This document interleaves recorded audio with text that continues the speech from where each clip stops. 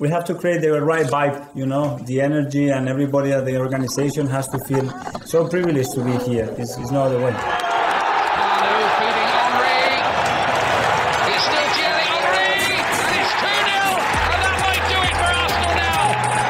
Thanks for listening to the Purely Arsenal podcast. Please follow us on Twitter at PurelyArsenalFP for all the latest Arsenal podcasts. Welcome to another edition of a Purely Arsenal podcast. It's been a few weeks. We're back to gloat about the fantastic transfer window that we're having. We're just overjoyed. Neil Shah's here to discuss it with me. How you doing, Neil? Yeah, it's been a while for me. I know you two had a pod a few weeks ago, but it's been a while. I've been in Exodus, haven't I? But glad to be back, boys. Glad to be back. Let's see how we get on today. Got your Arsenal shirt on there. I didn't notice that before we started recording. Very nice representing. James is like me, just very neutral. See what happens this season. How you doing, James Johnson? Yeah, no, I'm good, thank you. Yeah, no, it was too early for me to put the Arsenal shirt on. And go with a grey hoodie. Keep it, There you go. Casual. There you go. I did buy the new one, so people can give me grief for that when they say I'm giving Stan Kroenke money into his pockets. But we've spent, maybe not directly from him, but I think, we've spent a little bit more. So we're going to talk about directly from you. Yeah, directly from me. Exactly. When people say, I don't care how much we spend, it's not our money. It is our money. Because we're a self-sustaining model, so it's exactly our money, really. And when it comes to Arsenal, you do have to be a little bit concerned, I think, with how much we're spending. And we're going to get to that because we're going to talk about the transfer. Since we last finished, because me and James were on about 3 weeks ago, I think, and we basically said Neil wouldn't have liked it. We said White's done, Lokonga's done, and Tavares is done. None of them were announced, and they all happened, Neil. So that's what happened. And then now we can discuss the signings. Yeah, poker face. Yeah, but we can discuss the signings now because they've officially been announced, right? If this was a day ago, Neil would not be willing to talk about it until it came up on the old Arsenal Twitter page. But now we can just discuss it. My Zoom thing's going crazy. Hold on. So now we can discuss all that. So let's talk a little bit about the transfers. Let's start with Neil. Neil, we've spent roughly, we just spoke about it pre-pod, about 130 million. What's your thoughts overall on the signings, just to go through with them if you need a little bit of a review? Obviously, you haven't had a chance to see some of the players yet, but Ben White's come in for 50 million.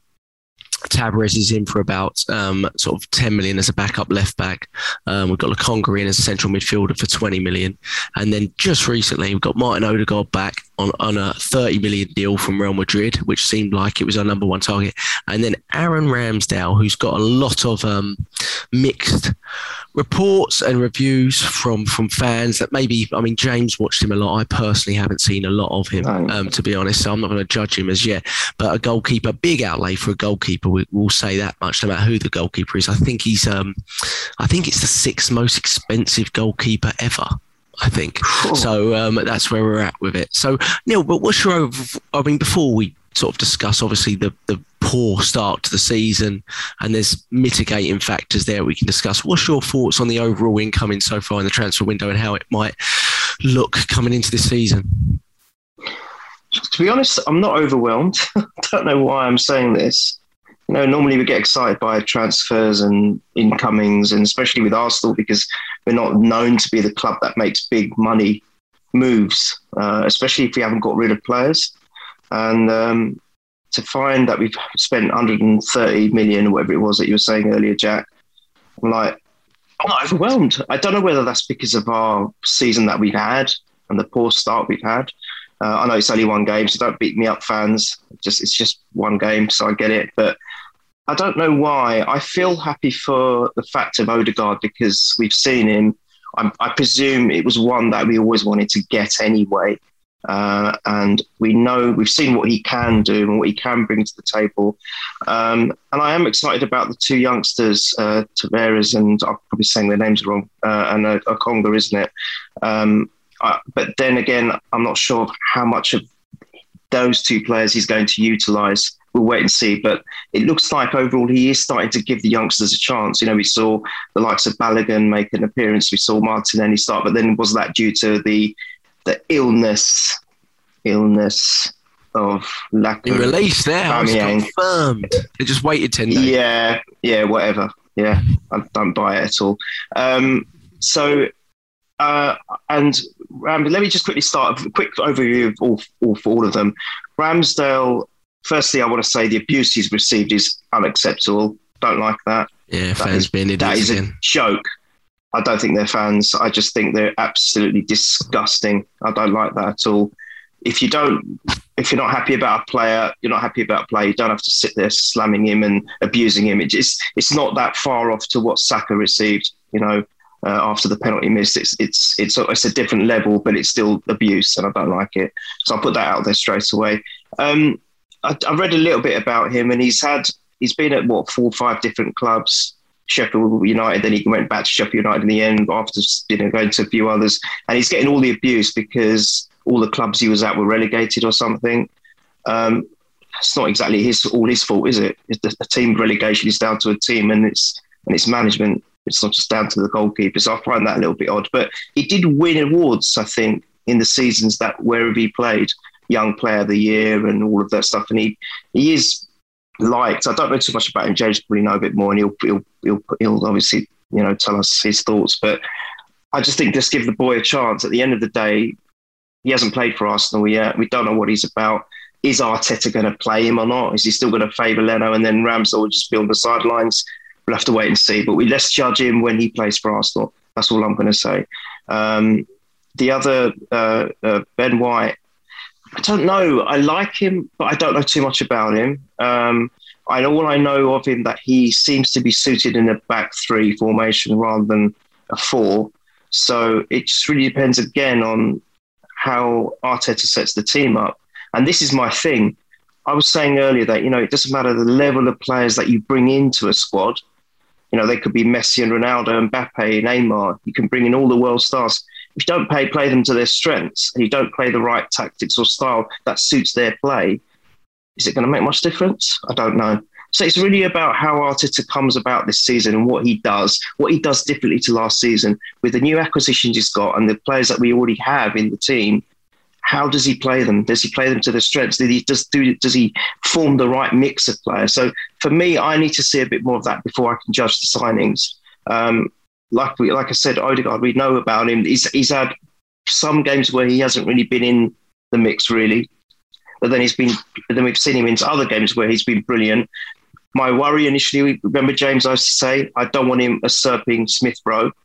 And then we saw Arteta play them together in a couple of games, and it kind of worked. But he's now been given the number 8. Smith Rowe is a number 10. You guys know better about the mix of players and the formations, but I'm glad to see that. I don't want him taking over his Smith Rowe, because for me, Smith Rowe is the number 1 in that position. Has to be all day long, although Odegaard can play there as well. So having that playmaker, box-to-box midfielder, Smith Rowe is kind of like that, but Odegaard maybe can fill in some of the gaps that we've been missing of making that creativity, giving us that creativity. So we'll wait and see. I'm not disappointed. I'm glad he's there, but I'm not overwhelmed. And then again, with the other 2 youngsters, Tavares and Okonga, I haven't seen so much about them, but what I have seen, I like it. They're fresh, they're exciting, they're full of energy, they're moving forward, they're confident, I think. So overall, as I said, not overwhelmed, but not unhappy either. Yeah. That's me. Yeah, let's I see where you're coming from with a lot of those. So let's go with the newest. Obviously, we discussed the first 3 a little bit, James, on our last podcast, didn't we? And we'll go back to, obviously, seen a little bit of Ben White now, and we've seen a little bit of Lokonga, and I've liked throughout pre-season what I've seen with Lokonga, and even against Brentford, I would say was probably one of our sparks alongside Smith Rowe, to be honest. Obviously, he definitely looks like he's ready for Premier League football. Now it's just about how he progresses, and I want to see more of him, really. But let's start with Odegaard, James. You were obviously, we were talking a lot about the options in creative space. We knew we were going to get someone in because we did it in January, right? So like Neil says, you don't want to limit Smith Rowe, but and there was strong reports, but it was going back and forth about Odegaard being the number one target. But then obviously James Maddison came into it, who would have obviously been a bigger outlay. I think that there's no doubt for me, like whether you felt Odegaard was your number one choice or not. I think it's a really good deal if you look at the age profile of the player, the cost that we put on him when there was talk about 55 million earlier in the window. And then, our outlay for him is pretty good. And the fact that he's proven, I think, to a certain degree that he can integrate whilst not limiting Smith Rowe's minutes, right? I mean, a lot of the times he was playing, and when he played at his best, if my recollection's correct, Smith Rowe was also in the team. Yeah. So those games that I'm thinking of are Leeds at home, West Ham away, Spurs at home, and even in the Europa League, I think people forget, a lot of those away legs at Slavia Prague and Benfica, he was really important in those games. And then he got injured for the Villarreal first leg, and he came back off the bench for the second leg, and that was the only time we started to look like scoring in the whole tie, to be honest. So what's your thoughts? What do you think he'll bring to us, James? Obviously, maybe it wasn't your ideal number 10 target, or creative target, but it does seem like it was Arsenal's. And I think it's fair to say almost for every position, it looks like we have got our number one targets, whether we agree with them or not.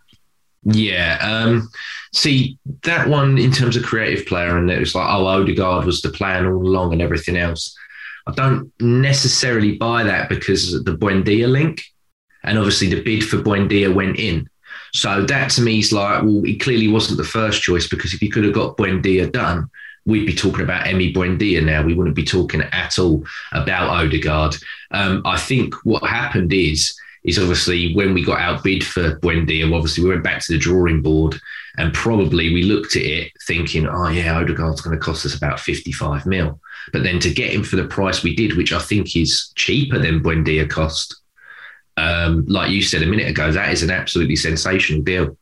And I think for a player of that age, again, a bit like how Lokonga was captain at Anderlecht, and I believe he's been captain at under 21 level of Belgium. Martin Odegaard is Norway's current captain. So we're a club that lacks leaders. Okay, they're young leaders, but at least they're going and doing it. Do you know what I mean? At least they've got somewhat experience of doing it. And Odegaard, for me, I think for that price and for what he can bring, it's a really, really great signing. I know we don't want to tread back on the game on Friday as best we can. However, there was so much during that game where it was the same old Arsenal before Odegaard got there, where it was primarily being played sideways, mainly to the left, because we're very left side dominant for whatever reason. And Kieran Tierney's crossing a ball, which they're brilliant crosses, but we've got no one on the end of them. A player like Odegaard, for as much as I love Smith Rowe, and I think Smith Rowe's brilliant, Odegaard, when he's in that position, where he's got a bit more flair and creativity to him than Smith Rowe has. I'm not saying Smith Rowe doesn't, but Odegaard clearly has just a little bit more because he's a bit more of a specialist at it. He will bring defenders towards him because of how good he is and his range of passing is, that will free up wingers like a Martinelli, like a Saka, like a Pepe, and give them the space to go into that middle area and either cut it back or shoot themselves. So I'm very, very excited at the prospect of him being there. And like you said, I don't think it will curtail Smith Rowe because they've played together. And I know that Smith Rowe now with that number 10 shirt probably doesn't really want to be a wide man. So it's all about managing the minutes. But no, I think it will work. And I'm really happy and excited for Odegaard to come back, because I think for that price and for the quality of player that he is and his age profile, we're going to have him here for quite a while, hopefully, and we can enjoy him because we need him. We need that kind of player desperately. Yeah, I think I saw a stat that says he created a chance one every 42 minutes, which was by far. I think Smith Rowe was second with 65 minutes. So, like you said, he is a bit more. The only reservation, because obviously Odegaard was, as we talk a lot, it was probably my number one target in the whole window, no matter what position, really. And the reason for it was mainly because I feel his technical level is a lot higher than pretty much all of our squad. Not that that's not necessarily saying anything, but no. it really is more of like a Wenger-like signing. I feel, he's very comfortable on the ball, play everything through him, and he's willing to make those incisive passes rather than the donut of shame, as Tifo Football, was it called on YouTube, called it, where you're just passing in U shapes and doing the Xhaka passes out wide to get your 98% pass accuracy. But I think one of the players that could benefit the most from Odegaard playing, other than Smith Rowe, could actually be Aubameyang, to be honest, because when I remember Odegaard, and that was the only time I really felt Aubameyang central under Arteta worked, was when Odegaard was playing at the 10. And the only reservation I really have for Odegaard is that I do really feel he is an out-and-out 10. Whereas, like Smith Rowe, when you watch him, you can move him around that front three and he still seems pretty effective. But, I mean, I don't know about you boys, but whenever I watched Odegaard and whenever we played him, I felt like we played him in a 10. Which didn't we, right? Which may throw up questions. He played wide right for Sociedad quite a lot. However, we got Pepe and Saka there. Yeah, we don't really need anyone to play wide right. So no, which makes you wonder if we ever do switch. Like, let's say for this weekend, which we'll get to, if we switch into a back three. And I know Odegaard's not cleared for this weekend because of visa issues and things like that. But how would he fit into that system if that was something we were doing, more long term? Because then you basically take the 10 out of the equation, which was the trouble early on what Ozil had, wasn't it, when he was removed from the team? Yeah, I think what he would do potentially is where obviously this weekend probably it's going to be Lokonga in there. I think obviously Partey coming back, but I think he would play Odegaard as sort of a number 8 in that five. Or he could put Smith Rowe there, and try and manipulate that sort of area as a sort of the higher up centre midfielder type role. But it's definitely, I mean, that signing specifically, I think, certainly a certain amount of credit goes to Edu because he gets a lot of criticism in fairness, and I think rightly so for certain areas. But now, Neil, so we made those 5 signings, right? Which, to be honest, whether we agree with the signings or not, we do have to say it does look like in terms of incomings, the club has had a plan and they've executed the plan so far in terms of incomings relatively well, right? I think someone said on another pod that, it looks like we've pretty much, gone and got the players that we've wanted, basically. I know you said with Odegaard and Buendia, and you're right. And there was also links to maybe having a bid with plus player for Maddison as well. So it's hard with that one. But in terms of White, I mean, we were in for him for weeks, weren't we? Tavares was done relatively quickly. There was no one else in for him. Lokonga, same thing. So it looked like we went and just got our kind of first choice purchases in a lot of these areas. Ramsdale obviously been talked about all summer long, hasn't it? No matter how much we try to deny it on this, but no, but it was being talked about. But Neil, now with sort of 10 days left in the window, do you expect any more incomings? And if you do, where would you like them to be? Yeah, I don't think we are complete yet. The biggest one for me is right back. We've got 4 or 5 players 5 players that can play in that position, but is any of them any of the player that we need? I don't know, and that we should have. Niles and Cedric for me are probably the 2 of the best of the lot that we got out there. Niles, we all know about Niles, and his unwillingness to want to play in that position. He wants to play in the centre.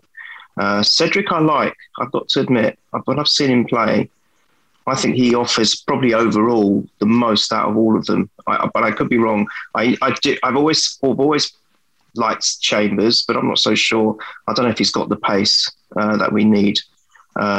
So for me, right back, I think an outstanding right back is what we need, because I feel that from what James alluded to earlier and what we've been apparent for a long, long time.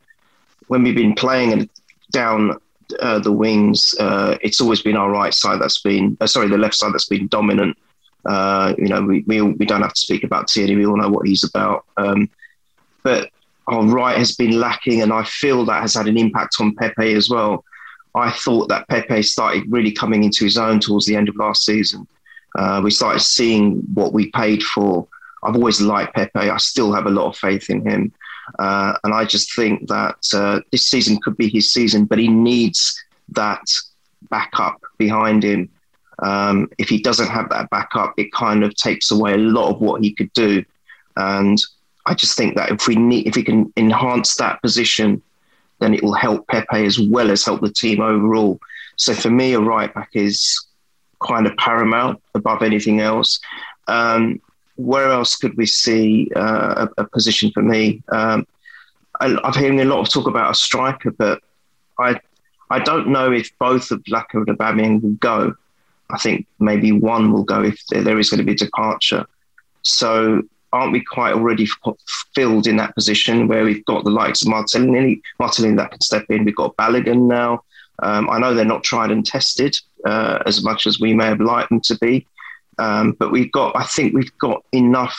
For me, I think we've got just about enough in the forward lineup, especially if Laka doesn't go. They're still not 100%.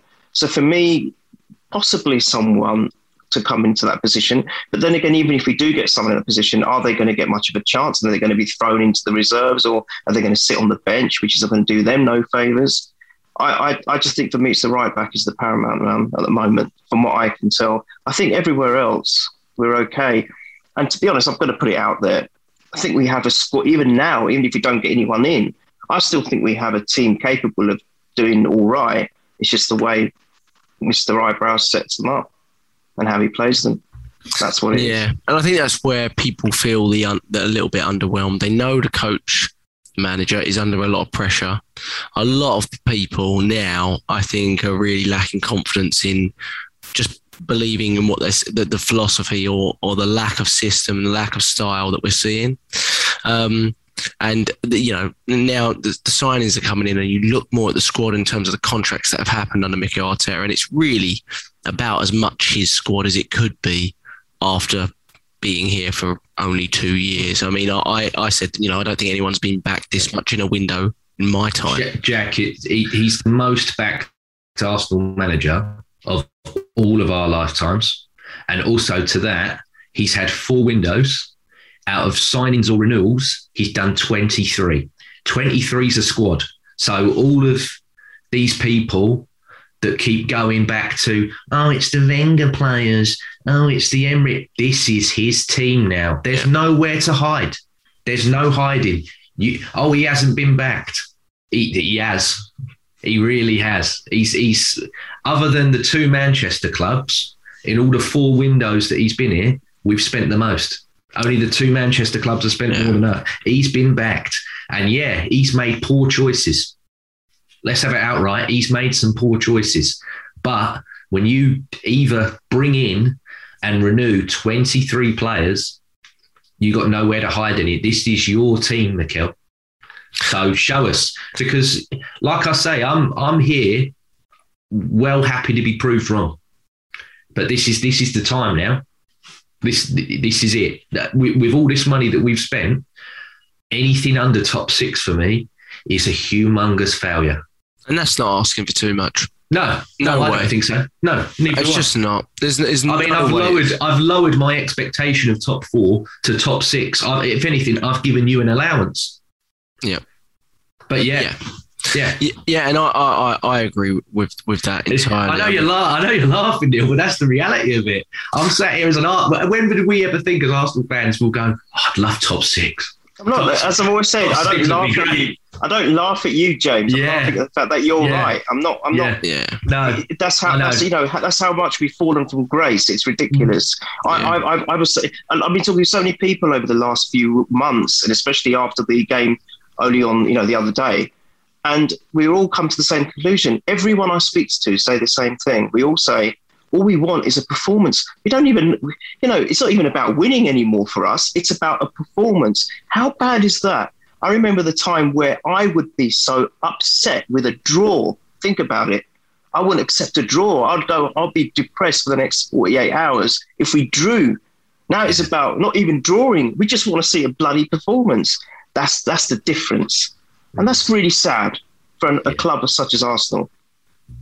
Yeah, and like I said before this window, although I'm excited about the transfer window always, no matter who the manager is, I think the biggest thing you can do is get a manager in that has a really, really clear identity about how they want to play. And that doesn't require big purchases and lots of changes to me. I mean, it just doesn't. Most managers, if you look at them throughout history, they make those changes in terms of the philosophy of the team very, very quickly. They might not always win games, but you see the style early on, right? Look at Jurgen Klopp when he came to Liverpool. His results were patchy in that first sort of 8, 10, 12 months. Same with Pep Guardiola. But it was very evident how they were playing, why they were playing that way. They'd make mistakes at the back and things like that and wouldn't press the way they want. But it was very, very evident. And that is not clear from our point of view at all. There isn't you could argue real basically that, okay, when we can, we try to play out the back. But beyond that, it's not a style to just keep going down the left side and whipping crosses in. That's not a style. That's just, that's not. There should be a real method and way that we want to play and way we want to sort of progress the ball. And we're not seeing that stuff. But the hope here and where the signing's coming is obviously better players, hopefully, can implement something on the pitch that we're just not seeing that from the manager and the instructions not getting there. Do you think these new signings, obviously we talk about the age and the profile, do you think that's been specifically done from the point of view of that he can have time with it? Because obviously when you're younger, you're a bit more receptive, especially when you come to a new country and like a new league and everything else. Do you not think that that's been specifically done? Because I think these older players are either, I don't really want to listen to you, mate, anymore. So I think that's why it's been done as well. I think the ages that we're looking at, because I think if we sign a right back, for me, I think he's going to be between at least 21 to 26. I can't see this Trippier link being that. I can't see it personally. And then I think up front, I think it's going to be someone that's 21 to at least 25 as well. Do you worry though with that? I mean, I do agree, and that's what makes me think that we're in it for. Have we lost Neil? Has he just turned his camera on? That's what makes me think he's probably got to refill his water bottle or something. Got to refill, but that's what makes me think we're talking about maybe a possibility of changing of the manager if things change. But he's been so backed not only in the players coming in, but in terms, like you said, of an actual specific agenda in terms of I'm going to buy young now. We're not going to do these things like Willian and we're going to stop this, which is I'm absolutely fine with that, by the way. But that feels like it's a real backing of this manager to see this process through, because these players clearly aren't going to peak this season. So it's about seeing it through. And that what made me think that unless things get really, really bad, they're going to support this manager through. Oh, yeah.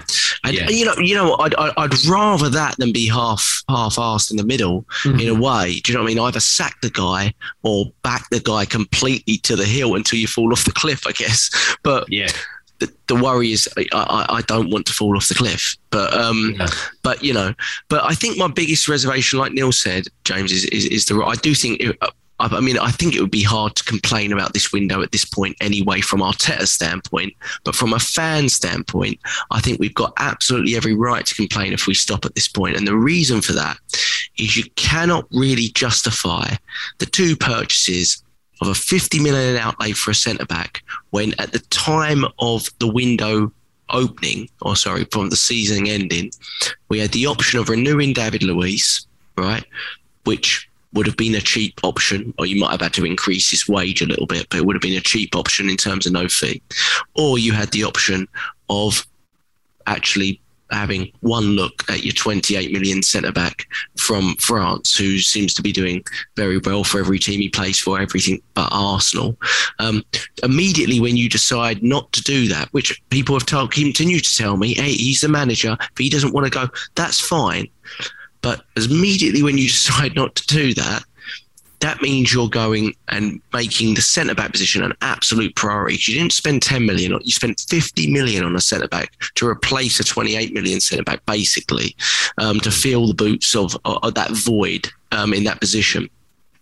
So, and there was no doubt in my mind that a right-back was a far greater need than a centre-back when you looked at the squad at the end of the season.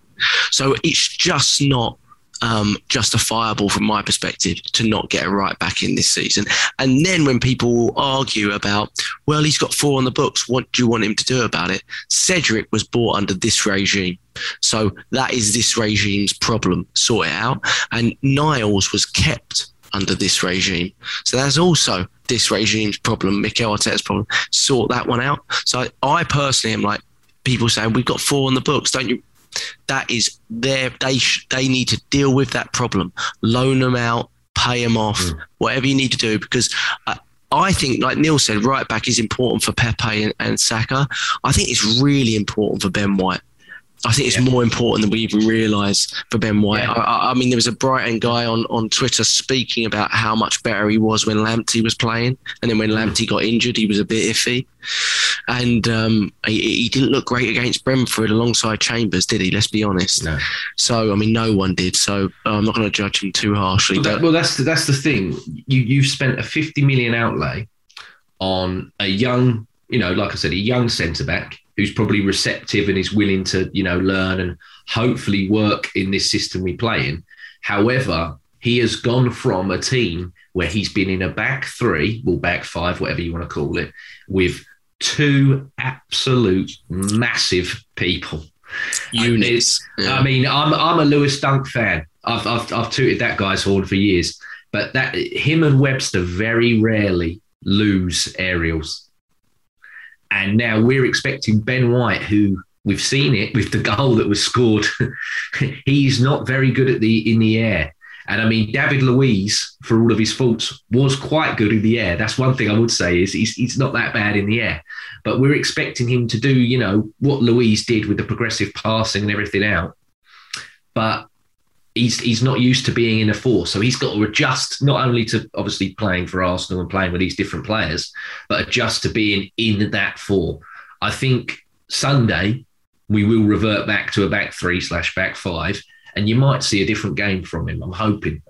But in terms of the Saliba decision, it goes back to what I say about these fans, where there's a lot of them that go, oh, you can't throw away that outlay on Aubameyang. He's got to stay. I've said it before as well. I say the same. I've changed my mind. I've watched him and don't think he's going to score. He just doesn't look like scoring at all at the moment. So I've changed my mind on that one. But I don't think as a club, Arsenal can throw away a £28 million player. I know that it was under a previous manager and a previous regime, but I don't think we can write off nearly 30 million quid. But I mean, we're doing it, aren't we? You're right. You're right. Yeah. We are doing, because his value's decreasing, even though he's playing well in France, but his contract's dropping down. Mm-hmm. So his value's decreasing, and we've given his number away. We're not recalling him. We're not recalling him under Mikel Arteta. No chance. Someone else maybe, but we're not recalling him under Mikel Arteta. Again, is fine. I think he made his mind up. Yeah. Yeah, he's got an issue. He's got an issue with him, probably beyond football as well. Yeah. And I think that's another thing with Mikel Arteta. I mean, I was very supportive of him, when he removed Guendouzi and he removed Ozil. You can only do that with so many people, though. Like, as a manager, you got to pick your battles a little bit. It does feel like Mikel Arteta has quite a few, like you said, the senior players, that there's just mutterings and signs. Can't wait for the Amazon documentary of falling out, basically. But I agree. I mean, and that's what makes me think that if we are going to be a back 4, which he does seem to prefer generally, that the right back needs to be quite good aerially, and he might need to be not necessarily the whippy right back of a Lamptey, or of a peak Bellerin, which is way gone. It might have to be someone that is agile, but also able to handle themselves aerially, which is why I like the Bologna lad, because he's basically a right centre-back a lot of the time, but he plays right back, and he can really handle himself. He's a strong unit as well, and really fast. But But so those are signs. Neil, in terms of sales, I mean, we're talking sales. I mean, what are you expecting to exit in the next 10 days? Because, I mean, obviously you just open the door and let everyone out if you could. But realistically, who are we looking to get rid of? Because you got to think not just about trimming the squad, but who do you really not want around that squad? Because he's very big, isn't he, on sort of a group being together, similar mentality, all being really supportive of his methods. Right, it's why he loves beyond the football, why he loves people like Tierney and Xhaka, if you like, because you know they are, fully behind him. So who are you expecting to? Well, who are you hoping to leave? I was expecting Xhaka to leave, but he's not going anywhere. I've come to terms with it, unfortunately. Could William go? But no, that's not going to happen either, is it? People are hinting at that a lot, but no one's in for him, but hinting at that a lot. Yeah, but I still think he's going to be stubborn with that because that was one of his first... Was it his first signing? One of his first signings, I can't recall. But anyway, let's move on. Yeah, there you go. Kolasinac, please. Please go. We don't need a bodyguard anymore. Sorry, James. You used to love him. Who did? I did. No, I loved Gabriel. It's before we knew more. Yeah. He's joining Ozil at Fenerbahce, apparently, by the way. But carry on. Is that what you've been? Is that true? Apparently, we're terminating his contract. He's going straight to Fenerbahce to join Ozil. That's what the main link is at the moment with Kolasinac. Yeah. Fair play. Well, they're pleased for him because he's good friends with Ozil, so I'm pleased for him in that way. Sorry, James, but Nketiah Eddie would be one. Now, sorry, I touched on the strikers earlier. We have bought that kid, haven't we? Was it from Fulham? Supposed to be amazing. Yeah, but he scored for the under-23s yesterday. Did he really? I think he did, yeah. He's supposed to be very good, but obviously I think he'll spend the season with the under-23s mostly. Oh, God, 17 years old, isn't he? He's 17 years old, but he looks like Rooney when he was 17, basically. Yeah, that's it. Throw him in. We need goals. He does, though, doesn't he? He genuinely looks 32. Unbelievable. But I think he's basically a Balogun replacement because Balogun's been promoted. Yes, agreed. Who else is there? So let me think. So the right backs we were mentioning, Bellerin, he's got to just cut ties with it. Real struggle, surely. Yeah. So Bellerin, maybe one of the other right backs. I don't know with Niles. I mean, for his own sake and his own sanity, is it good to keep Niles at the club? I don't know. I just don't know. So, but whether we cut ties with him is a different matter. Where am I thinking? Midfield. Who's in our midfield? That maybe El Neni. I don't know. I mean, I think are we going to be? Are we now top heavy now in the midfield area? I'm not so sure. Apparently, we're going to keep him. Are we really? So apparently, that's what they're saying because he's got a year left, and I don't think anyone's. Well, he's not got a huge wage, but I don't think we're planning on doing anything to the central midfield area now that Xhaka's staying. I think Lokonga is kind of it. Okay. That's according to the reports. What's happened with Runnison? Is he still with us?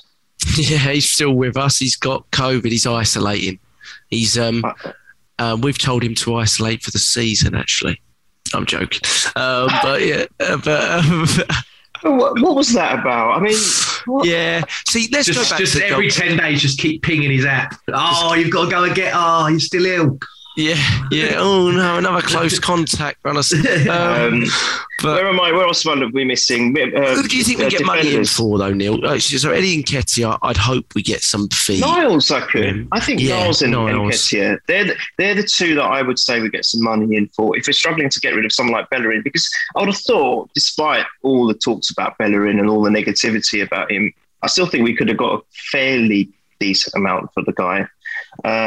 But realistically, Eddie and Niles would be my two, where we might get some money in because the youngsters. Obviously, we've got rid of Willock. If Willock hadn't gone, we may have been talking about him. But I know you didn't quite agree with me, Jack, but I'm a little bit sad about him, and I don't know whether that's because of a good run with Newcastle.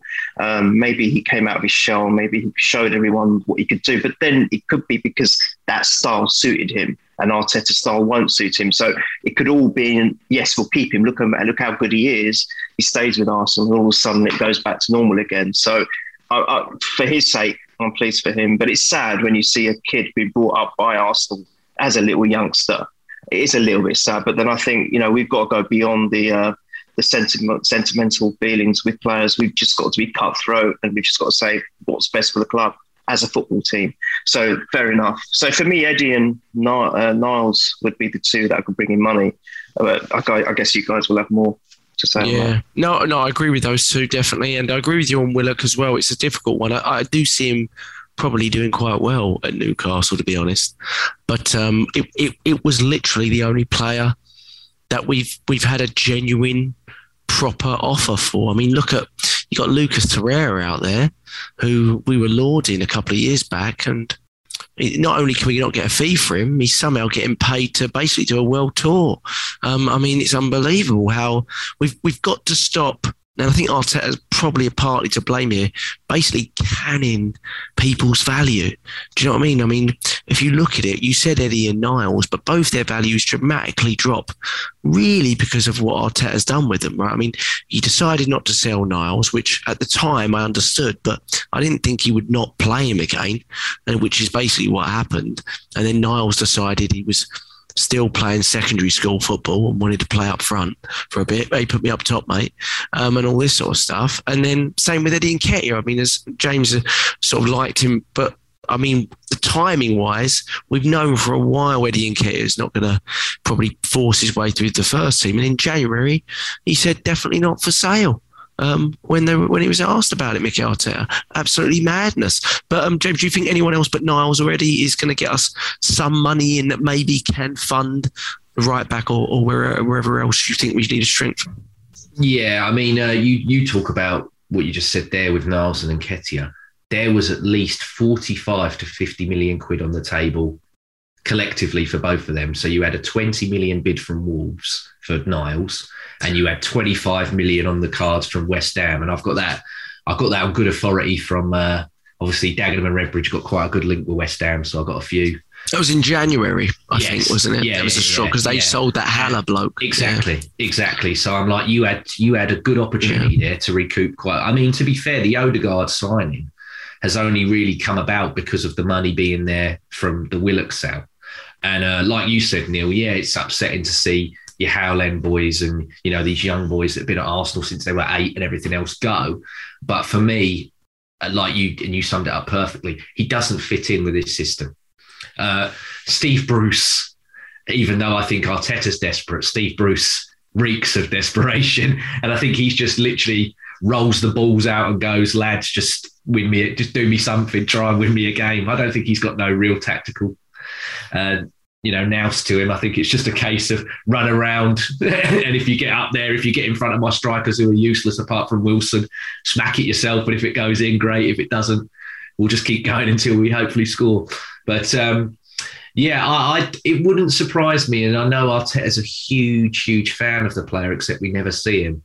I think Nelson is another one that could be on the way out. I think Nelson's another one that, if someone comes along with a cheeky, anywhere between 15 to 20 mil for him, I think the problem with him is he's only got a year left.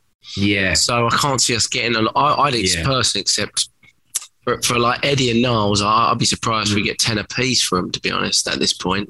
Yeah. Just because, there's just nothing coming in. But no, I think it's really hard.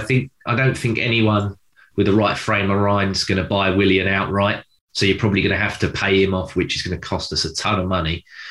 But that's the thing. I've said it on other podcasts as well. Sadly, with however good that Ozil situation was, you set a precedent there where the players go, well, I'm just going to bleed the money out from you until you pay me to go.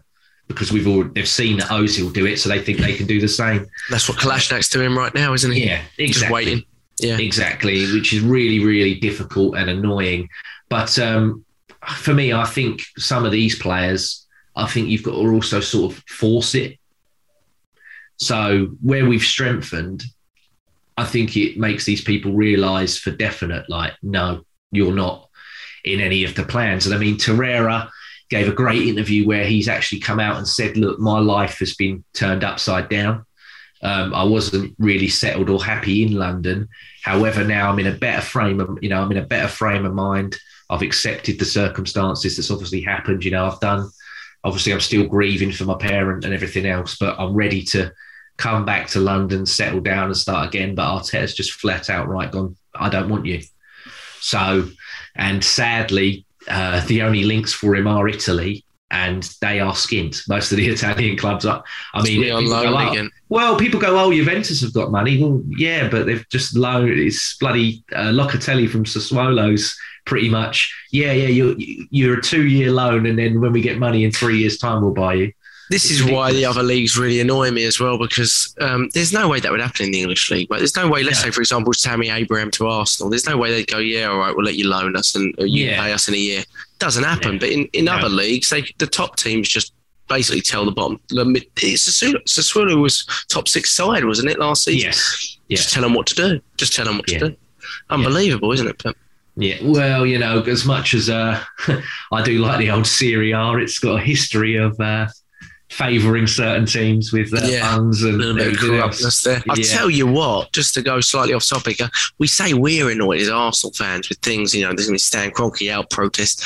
I don't think there can be any fans that are quite as annoyed as Inter Milan fans at this point. I mean, I know they won the title, but they've just gone and sold their best right back for 70 million, and they've sold their best striker that they've ever had, probably, to Chelsea for 95 million. They've replaced him with 1.5 million, Eden Dzeko, and Dumfries, who's decent, but for 11 million. I mean, imagine that happened at Arsenal. You'd go, you'd have an absolute mutiny on your hands. Their owners have gone bust, so that's Then they obviously got rid of their coach that won the title. I mean, that is insane when you think about it. To see the price that Dumfries went for, you look at him and go, "Why we should have been all over that." Yeah. But yeah, he looked very good, didn't he, in the Euros? He's a really good player. All energy, and he would have settled with us as well. Yeah, I think the only thing people were saying was that. Yeah, and he wasn't. I mean, on that price, he was probably bought in pretty cheap, so we would have had a say in it. I think these links with Aarons are quite promising, and it wouldn't surprise me. Norwich desperately need someone to score goals because Pookie's really dried up. He's getting on a bit as well, so I don't know if we would go, Eddie and money for Aarons, because I think Aarons isn't really over the 25 million mark anyway. Interesting. I don't know enough about Max Aarons, to be honest. Yeah. I hear a lot about him. He's English, isn't he, Max Aarons? Yeah, I think it's a case really featured, is he, towards... I think it's a case of another young English player that might be more receptive to what this manager wants. Just on that, though, do you have a little concern about going too young everywhere and not having the leadership maybe from senior players in certain roles? Obviously, we do have certain seniors like Xhaka and Aubameyang, but they're the ones that we've really come into question. I mean, I don't know what you think about that, Neil, but do you have any concerns that I'm fine with going young. I'm quite supportive of it at times, but you do need that mixture. Do you have a concern that maybe in this window we're almost going too much to one side and that maybe one or two players with a little bit more experience that went into the first 11, especially at places like perhaps centre-back where we've got a 21-year-old and a 4-year-old or something, Gabriel, that we might be just going a little bit too youthful and not have that sort of leadership and guidance? 100%. Life is about balance. And I think when I think things work well, you've got a balance. You've got moderation everywhere. You've got balance everywhere. And I think that's what we've missed. And now it seems we're going from one extreme to the other. I'm all for youth. You know this. I mean, I've been crying for the younger players to get a chance. And to be fair to Arteta, that's one thing he's done. So I've got to give him, credit for that. He's giving them a chance now. So good on him for doing that. But I do feel, and I'm still going to be very old-fashioned about this, and you've heard me say it 50,000 times before, we lack leadership, and I want that leadership being centralised and a focal point in one player. Everyone's going, yeah, but we've got leaders. I don't want leaders all over the pitch because it becomes too dispersed and saturated then. Because those younger players, if things are going wrong, they're not going to look at 5 players to say, oh, are you going to, G me up? Are you going to tell me it's okay? We can still win this. You have that one mouth, that one person that will bark at orders at you, that will say, come on, lads, what are we doing? And we still lack that. And, you know, you guys mentioned captains. We've got captains at the club. I still don't see any leaders there. Even in the new crop, I don't. The only one that potentially comes anywhere close for me is Tierney, and it's certainly not Aubameyang as a captain. And all right, maybe it doesn't even necessarily have to be the captain. It should be. Maybe it doesn't in this new modern era. But we still don't have anyone really that can say, you know, what the hell are you doing? So I'm old-fashioned like that. And I do feel that, you know, despite Luiz's criticisms, he was that one of the older heads, that one of experience that could have helped. Even Lacazette as well, apparently, is a good mentor for the younger players. So no, I don't want to go down the route where it's all an under-23 team that we're playing. No, of course not. I'm very happy that we're invested in these younger players because it sets us up for the future. But for how long, for how many decades it feels now that we've been playing for the future? You know, we heard it when we had the likes of Theo Walcott. Yeah, but this is for the future. You know, that's 18 years ago or whatever it is. We're still now saying we're planning for the future. We always feel like we're in a transitional phase. I'm fed up of it. I want to start being successful. I'm not a trophy hunter, but successful in the fact that we can look forward to a game, and we can look. I'm not even enthused about tomorrow. You know, normally I'd be like, oh my God, it's Chelsea tomorrow. Let me get myself sorted out and planned how I'm going to watch it, where I'm going to watch it. It's like, oh yeah, playing Chelsea tomorrow. It's changed for me, that dynamic. And I want to go back to the time where I can look forward to games and with enthusiasm and feel that we are performing. I just want to see that performance. I want to see the fight from all the players. And I do want to see a leader on the team. And whether this change with all these new personnel, we see someone emerge from that, let's wait and see. But yeah, I agree. Yeah, I think it's too extreme. And you got the manager in his press conference yesterday as well, talking about, you know, in 2 or 3 years' time, when you find out how difficult I had it, you'll look back and thank me or whatever. I don't think that's productive. Like you said, Neil, it's 15 plus years since we've even won the league. It's too long. I know we've had all, you know, stadium move and debts and everything there. It's too long. It's too long. And okay, the FA Cups are great. I love winning the FA Cup and what have you, but that stadium still has a lot of bad feeling towards it. I mean, the paint's chipping off of the sides. That's another thing the Cronkies have got to look at. They're talking about investing. You've got to invest off it as well. That stadium needs more than just a lick of paint. I think it needs to be completely, you know, maybe redone up.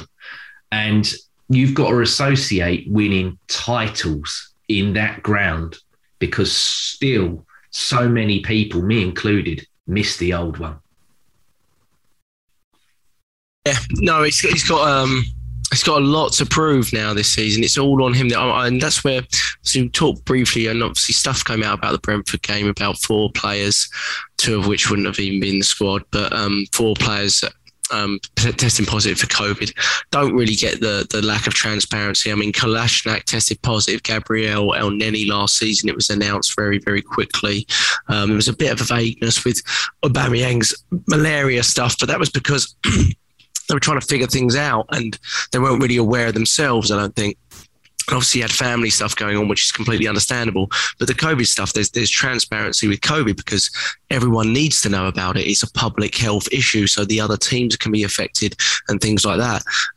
So making people aware of it, there's nothing wrong with that. And we've done that in the past. So when they bring it out now, of course, like Neil, you're going to have skepticism about it and start to question it. But ultimately, do you believe Aubameyang did? Well, I find it a little bit strange because firstly he says they have. Then I know I know all the stats, but then he says, you know, the whole team or majority of the team's vaccinated. And I'm like, well, okay. So that's. But also I don't really, because when I find it a little bit difficult to believe, but I'm not really sure how they can announce something like that without it being truthful. I don't know all the rules and the regulations, but in the pictures that were released Thursday, he's running around in those, you know, lime greeny type shirts, Aubameyang, and he's in quite. I'm like, does that class as close contacts? Well, I think he was cleared, right? Got certain. he was cleared because of a negative test either yesterday or Thursday. Aubameyang, which again is a bit strange because the requirement isn't to have a negative test. The requirement is to see out the isolation period. So that's a bit strange. Yeah. That's not the requirement, because if it was, you wouldn't be seeing a lot of these players because they don't test negative that quickly. So it's a bit strange. So I do find, and when he was asked about it at Brentford, this is really on Arteta. He was so vague and off, like put off by. He was like, I don't really know he was very vague on it, which made you suspect. But if the Premier League have said you can't mention this because it could jeopardise, we've promoted this. It's the first game back for 18. I guess. Yeah, but surely the public health need. No, don't make aware of it. Yeah, overrides. Through enough now. The public health need overrides. Yeah, the game. And as much I love, me, we're sat here talking about. I love my football, but surely that outweighs that. Of course. I don't know. It's too. For me, it's not clear enough. It's too grey. It's too grainy still. What started off the closure? What started off the initial closure? Ironically, it was Arteta. Yeah. And then that shut down. And that's the importance of it. And then now all of a sudden, it's almost used as a almost like, we'll use that as an excuse because we don't really want to. It's a bit odd why they're not being. I'm not saying it's not true. Look, I'm being sceptical, and I just feel that I think there's something more to it. I mean, I've heard things which really reinforce that feeling in me, and I don't want to say it on air, but I know that. Go full David Icke, Neil. Come on.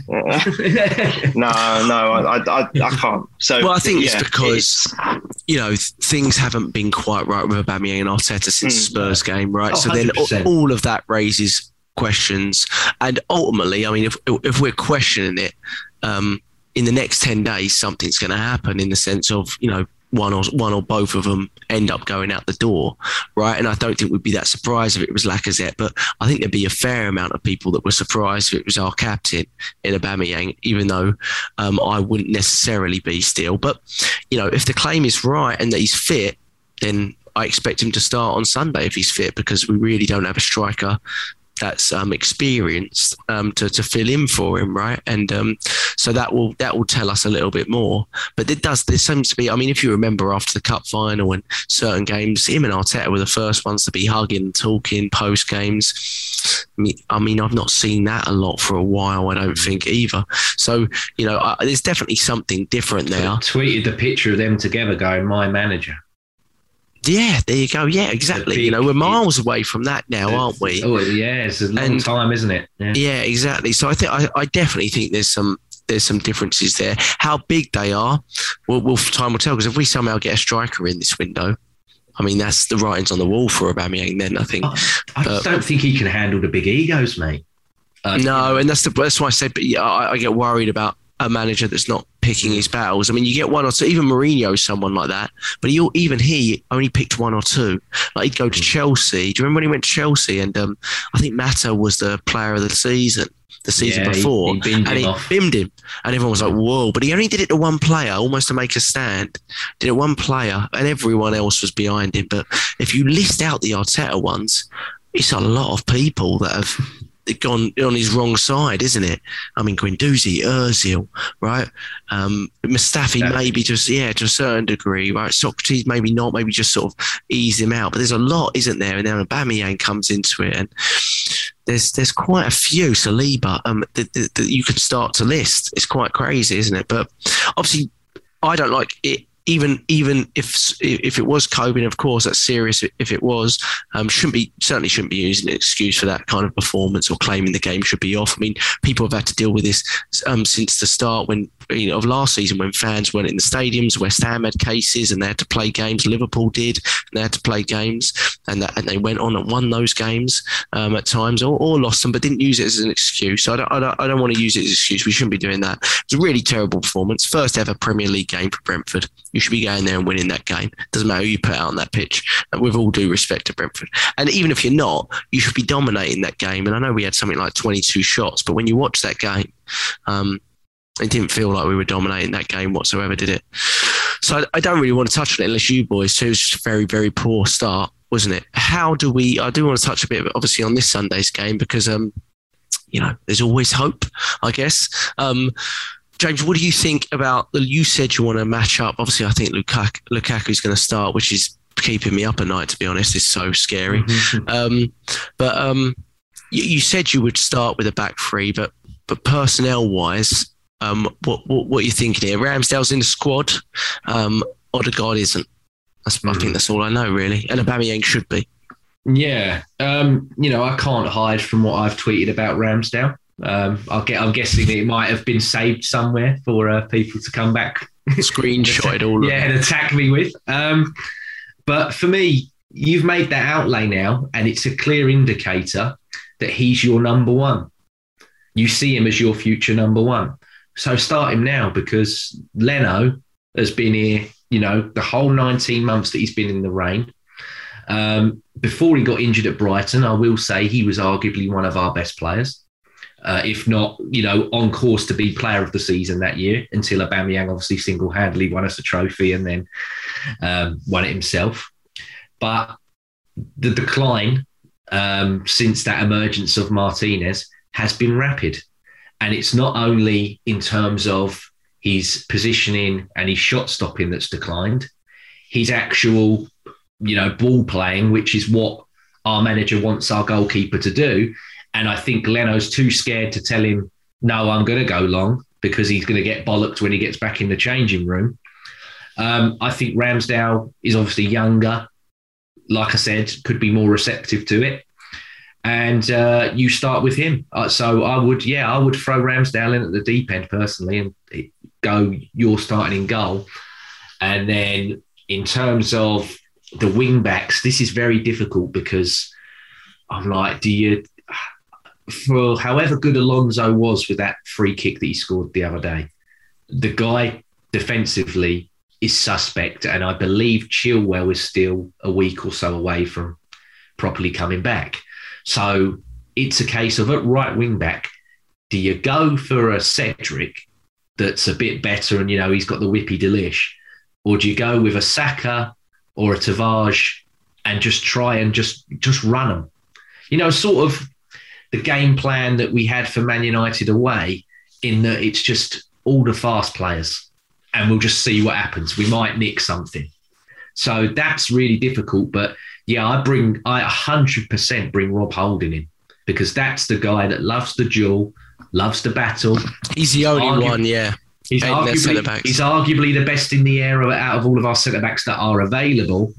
Mari, I think, still keeps his place, even though I can't see him playing Tierney as a left centre-back and then maybe playing Tavares on that side. So I think Mari's going to stay in there as well, just again for a presence and an aerial thing. And then, I think the midfield is obviously going to be Xhaka and Lokonga, because who else? And then I think Martinelli might start up front, which I'm happy for, but I do sort of feel bad that Balogun, you had one game only, and now I've thrown you to the side. But he could come on. And then obviously you got to go Pepe or Smith Rowe, or Pepe or Saka.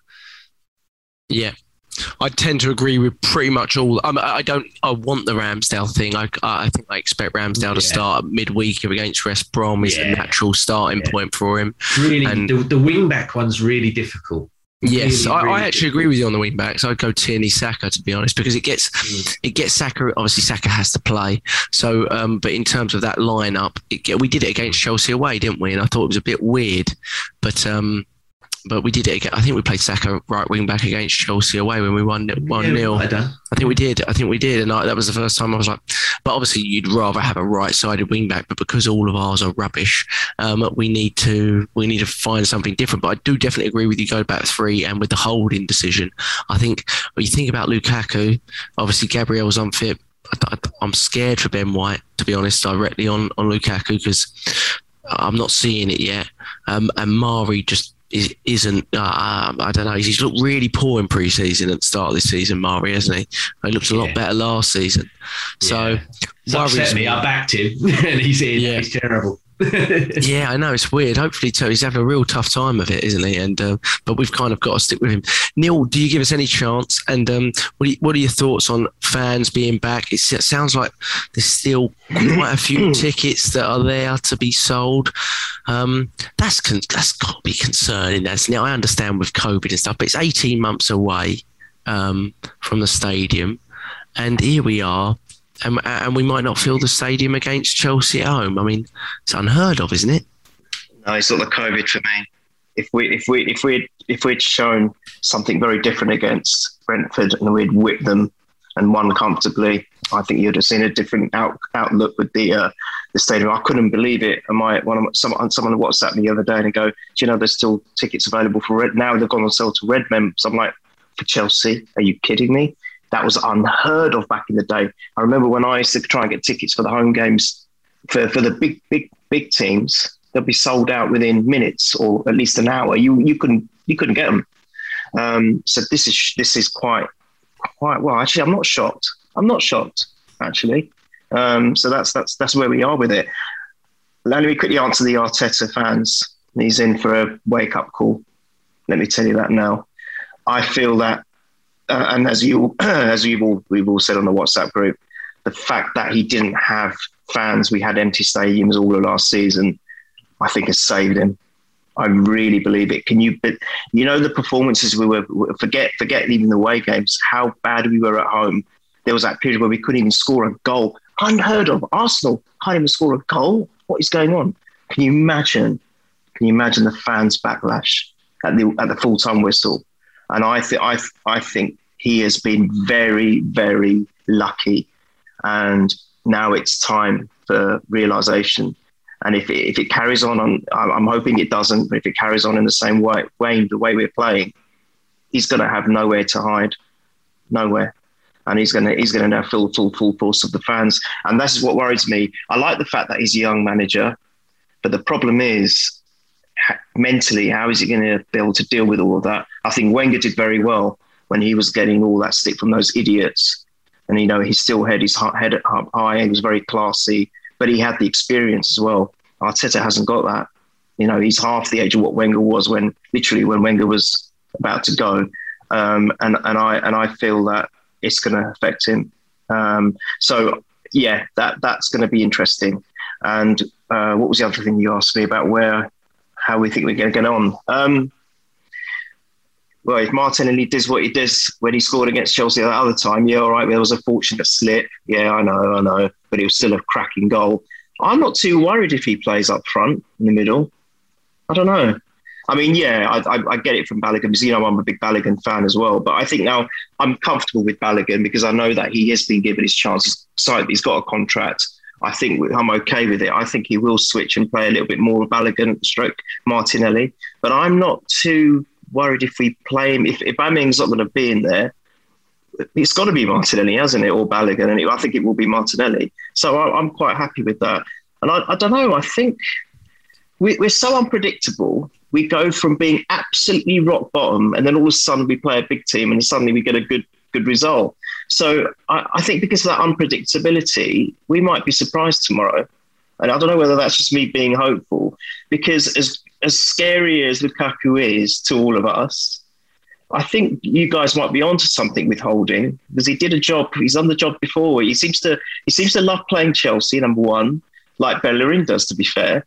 And also, he seems to kind of grow in stature against the big clubs at times. Holding does.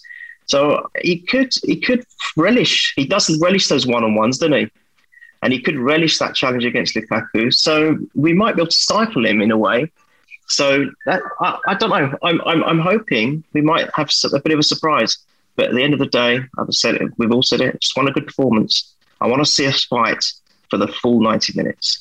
Yeah, absolutely. And I think we'll probably plan for the back three for the next two games because of the City game coming after it. So I would presume that's what he's going to do. He could always surprise us and play a back four, but I'd be pretty surprised with that, to be honest, especially matching up against Chelsea and knowing what that like.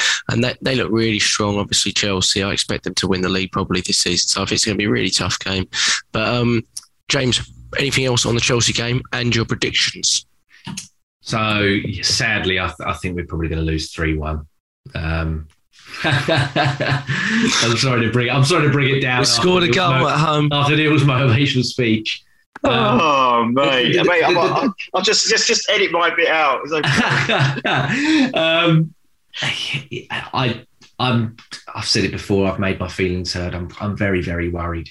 The only one thing I will say to caveat it is that Arteta seems to be, when he's absolutely at death's door, he does seem to pull it out, don't he? He does seem to luckily just escape. Just to keep his job for a few more months. Yeah. But the main thing you said, Neil, and I 100% agree with you, mate, like I normally do, is he's had 9 days.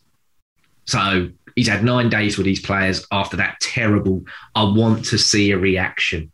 Like Brentford losing out on these 50-50 balls and these second balls and everything. Like there was just no bravery. There was just it was so passive and weak. I want to see Arsenal in front of our fans, properly. I know we had the pre-season games and everything else, but I'm like, this is proper Premier League.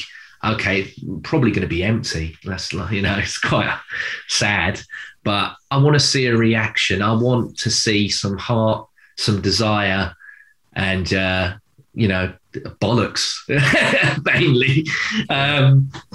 Just I can take losing as long as we've had a go, but if we completely just roll over and let them tickle our belly, then I dread to think what I'm going to say if we do another podcast next week, because I'm going to be fuming. I know, and worry a lot if we concede early, to be honest. Worry a lot anyway, but worry a lot if we concede early. Like I said, Alonso's sus, so I'm like, just run them. Just have a go. Chilwell's out, is he? Chilwell's out. I think so. I think he's still, yeah. But I mean, that Chalobah that played for him, that's come through, really good player, mate. Centre back, really good player. And they're still going to buy Koundé probably. Brilliant. Neil, what's your predictions? 3-1 loss for James. Well, I firstly, I'm going to say I think Chelsea are going to win the league. I think the writing's on the wall already. So fair enough. So at least we can say we lost to the champions. Well, we might do it Leicester. We might beat the champions twice. You never know. Could do. And do you know what, James? Just to quickly add, I hope we see a reaction also from the fans being there. But I've got this horrible feeling the Chelsea fans are going to be louder. I just got this because obviously they're European champions as well. They're going to give that to us. Oh, it's going to be horrible. But let's see. Let's be hopeful. What can I say? I don't know. I'll be stupid. I'll be a little bit optimistic. I'll go for which is 1-1. There you go. 1-1 draw. Another point to safety. I will take it. Another point to safety. Yeah, absolutely. I'll go a 2-1 loss.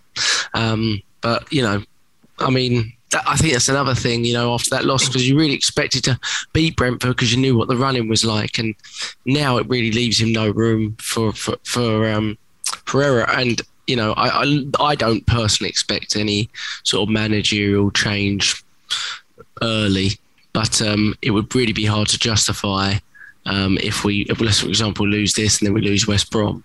I mean, at that point, it's going to be really, really hard to justify. But then it's just really hard for me to see us backing him so strongly. He's not allowed on the bus if we lose to West Brom, mate. No, exactly. But with the backing so strongly, I mean, we say this, though. Frank Lampard technically was backed with 250 million and then sacked a month or two later. But then I wake up and remember that was Chelsea, and they do that every year, and we do it, once a decade.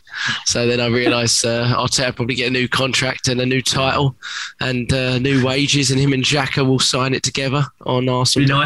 Be nice to see Arsenal spend 250 mil. Yeah, well, you know what, mate? Can you imagine? We're not far. You said it. Can you imagine if Wenger had this money? Oh my God, we would have won. We would have won the quad then. I know, it is incredible I'll tell you what's really incredible, Neil, is that we've spent it before any real incomings of sales other than Willock. Yeah, it's very strange. That makes you think that the money's there, because you know what Arsenal are like. That makes you think the money is there anyway, in a way. Of course it is. Of course it is, and which makes me believe that maybe our business is not done, because if we are doing 1 or 2 sales, but we've done all this work before it, and we've been so comfortable in pushing an outlay, let's say for even a goalkeeper, that, let's be honest, could have easily been another Matt Ryan for a year, who would have been cost us nothing. So if we're so comfortable doing that, we're either literally so fed up of Leno it's unreal, or we're going, it's fine because we'll be able to do our other areas anyway. I know they're heathens and what have you, but I think he's literally gone to his dad, old Joshua, and gone, Dad, look, the Super League thing, they're really angry. That little phone call thing that we had, they're really angry. And he's like, Dad, you might have to, I know you don't like it, but I think you might have to spend some money here, Dad, to try and, this is a good earner for us. This is a great portfolio piece, Sorry, James, I don't buy it. I don't buy anything what Josh comes out of that. They want to protect that asset, mate. So they're like, look, make it look like we're doing so. Plus, like I said, that Amazon, all the cameras being there. There's no, like I said earlier, there's no hiding for the manager. There's no hiding. Absolute joke. You watch. We're going to see it in about the first or the second episode. They'll have Josh and all them they do over here. Yeah. They'll have a phone here, a phone there, one above the head. What do you mean? Oh, my God. Yeah, just imagine it already. I mean, already you've had 4 players with COVID announced 10 days after they got it. You've gone to a team that's never played in the Premier League and been battered. You've spent 129 million. The next week, Odegaard coming back in. Imagine watching all that. I mean, already the first episode is going to be like Prison Break. I mean, it's going to be, you're going to go, I've got to watch the rest of this tonight. Unbelievable stuff. I mean, it could really be such a circus that it's going to be unbelievable views. I'm so disgusted by it, mate. Oh my God. Neil, we get 10 million for this Amazon doc. Okay. And that is paying for Lucas Torreira's wages. The most important thing to me is who they select as the fans to represent, because they always have fans in all of the documentaries. I'm like, please, I don't think they're going to have any of that lot involved. So really? Yeah. Really? Oh yeah, 100%. Mate, they sent them a cease and desist from using that type. They changed from being Arsenal, whatever, to AF. Yeah. Right, you remember when he first started, he was having interviews with the players, with Ivan. Oh, I'm going to show you utter contempt, but you can pretend you like me, Gazidis. Mm-hmm. So, they come full circle on what they thought about them. So I cannot see them in a documentary that's promoted not only by Amazon but also by the club having that lot involved. Yeah. Yeah, well, there'll probably be some new ones that we'll all go, I can't stand him. Yeah, exactly. The fan. Neil, you need to get down to a few games, mate. Maybe you'll be on the fan team. I haven't been asked, so I haven't been asked. No, me neither. I'll be the overseas one. So, look, it's Chelsea Sunday, and then obviously it doesn't get much easier. Well, we got the West Brom League Cup game, and then we've got Man City. But I said at the start of this, I think we both did. We were looking at really 10 points from the first 6 games, because I think our 3 games after that is something like Norwich, Burnley, Spurs, or something around that zone. But you were really banking on us beating Brentford at that point, and then now it looks really, really difficult and a really difficult task for him. And like you said, the reason fans aren't so excited is probably because of that, such a poor start and poor showing. But also, I think a lot of fans are struggling to really identify, where what the intentions are of this football team and how they're going to play game by game and week by week. And with that, you lose faith and you lose trust in the process, or the lack of it, if you like. So he needs to nail that even more than results, because clearly, to the board, the results aren't that important currently. So if they're not, then let's really see the philosophy and the process and start believing in something, because if the results were important, he wouldn't be here anymore, let's be honest. So we need to see that, don't we? So he's been backed fully no matter what happens in the transfer window, I think that's hard to argue with, to be honest. So I don't, even though we've had an excuse as of yesterday about the Brentford game, from now on, no more excuses, Mikel Arteta. Well, no matter what happens, no more excuses. But hey, boys, if we can get top 6, like you said, that's our goal, top 6. Then I think we'd all take it now. Top 6 and a good cup win, FA Cup. Bite your hand off for that right now, wouldn't you? Yeah, 100%. Fans are telling me I'm being too unrealistic again. Sorry. Oops. Never mind. But boys, it was fun. Let's come back after the Chelsea. If we batter Chelsea and holding elbows Lukaku in the ribs, sends him back to Italy. Go on, son. Get out. It'd be great stuff, won't it? God. All right, boys. Thank you. Up the Arsenal. Thank you for tuning in. We're on at Purely Arsenal FP on Twitter.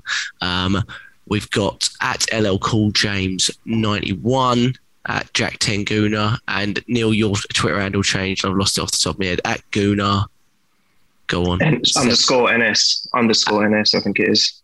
Underscore NS. For this week. It might change next. Well, this week, Neil's got 26 different Twitter accounts. Oh, yeah, right. It's Guna _70 NS. Sorry. Underscore 70 NS, yeah. But if go to our at Purely Arsenal FP page and you'll see all our Twitter handles on there. Obviously, Miss Michael today and Anthony, thank you for always uploading the podcast. We do appreciate you, and hopefully we can get Mike back on and do a foursome talk. But I know my timings are off, so it's my fault completely. Blame the time difference from US to UK. But boys, we're going to be chatting a lot on Sunday. Hopefully a lot more after the game with excitement, but no, I won't hold my breath. Up the Arsenal, boys, up the Arsenal. Come on, you guys.